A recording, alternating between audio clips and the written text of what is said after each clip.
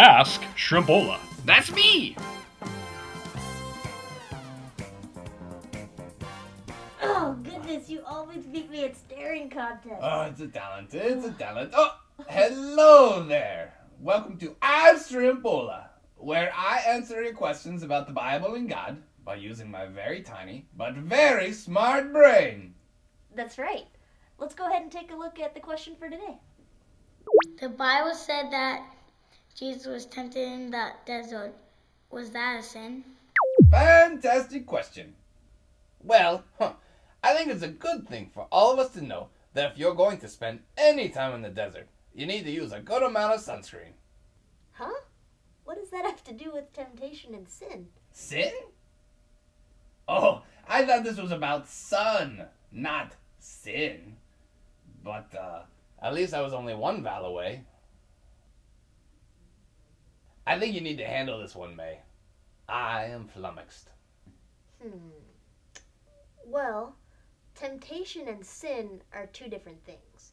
Temptation happens before we make a choice.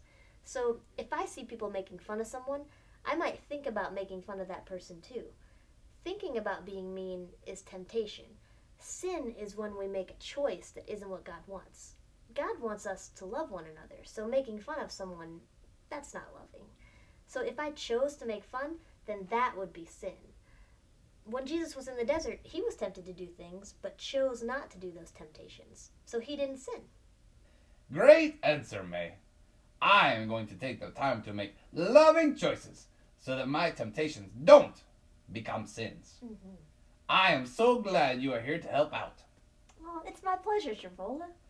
Thanks for your questions, and remember to use sunscreen.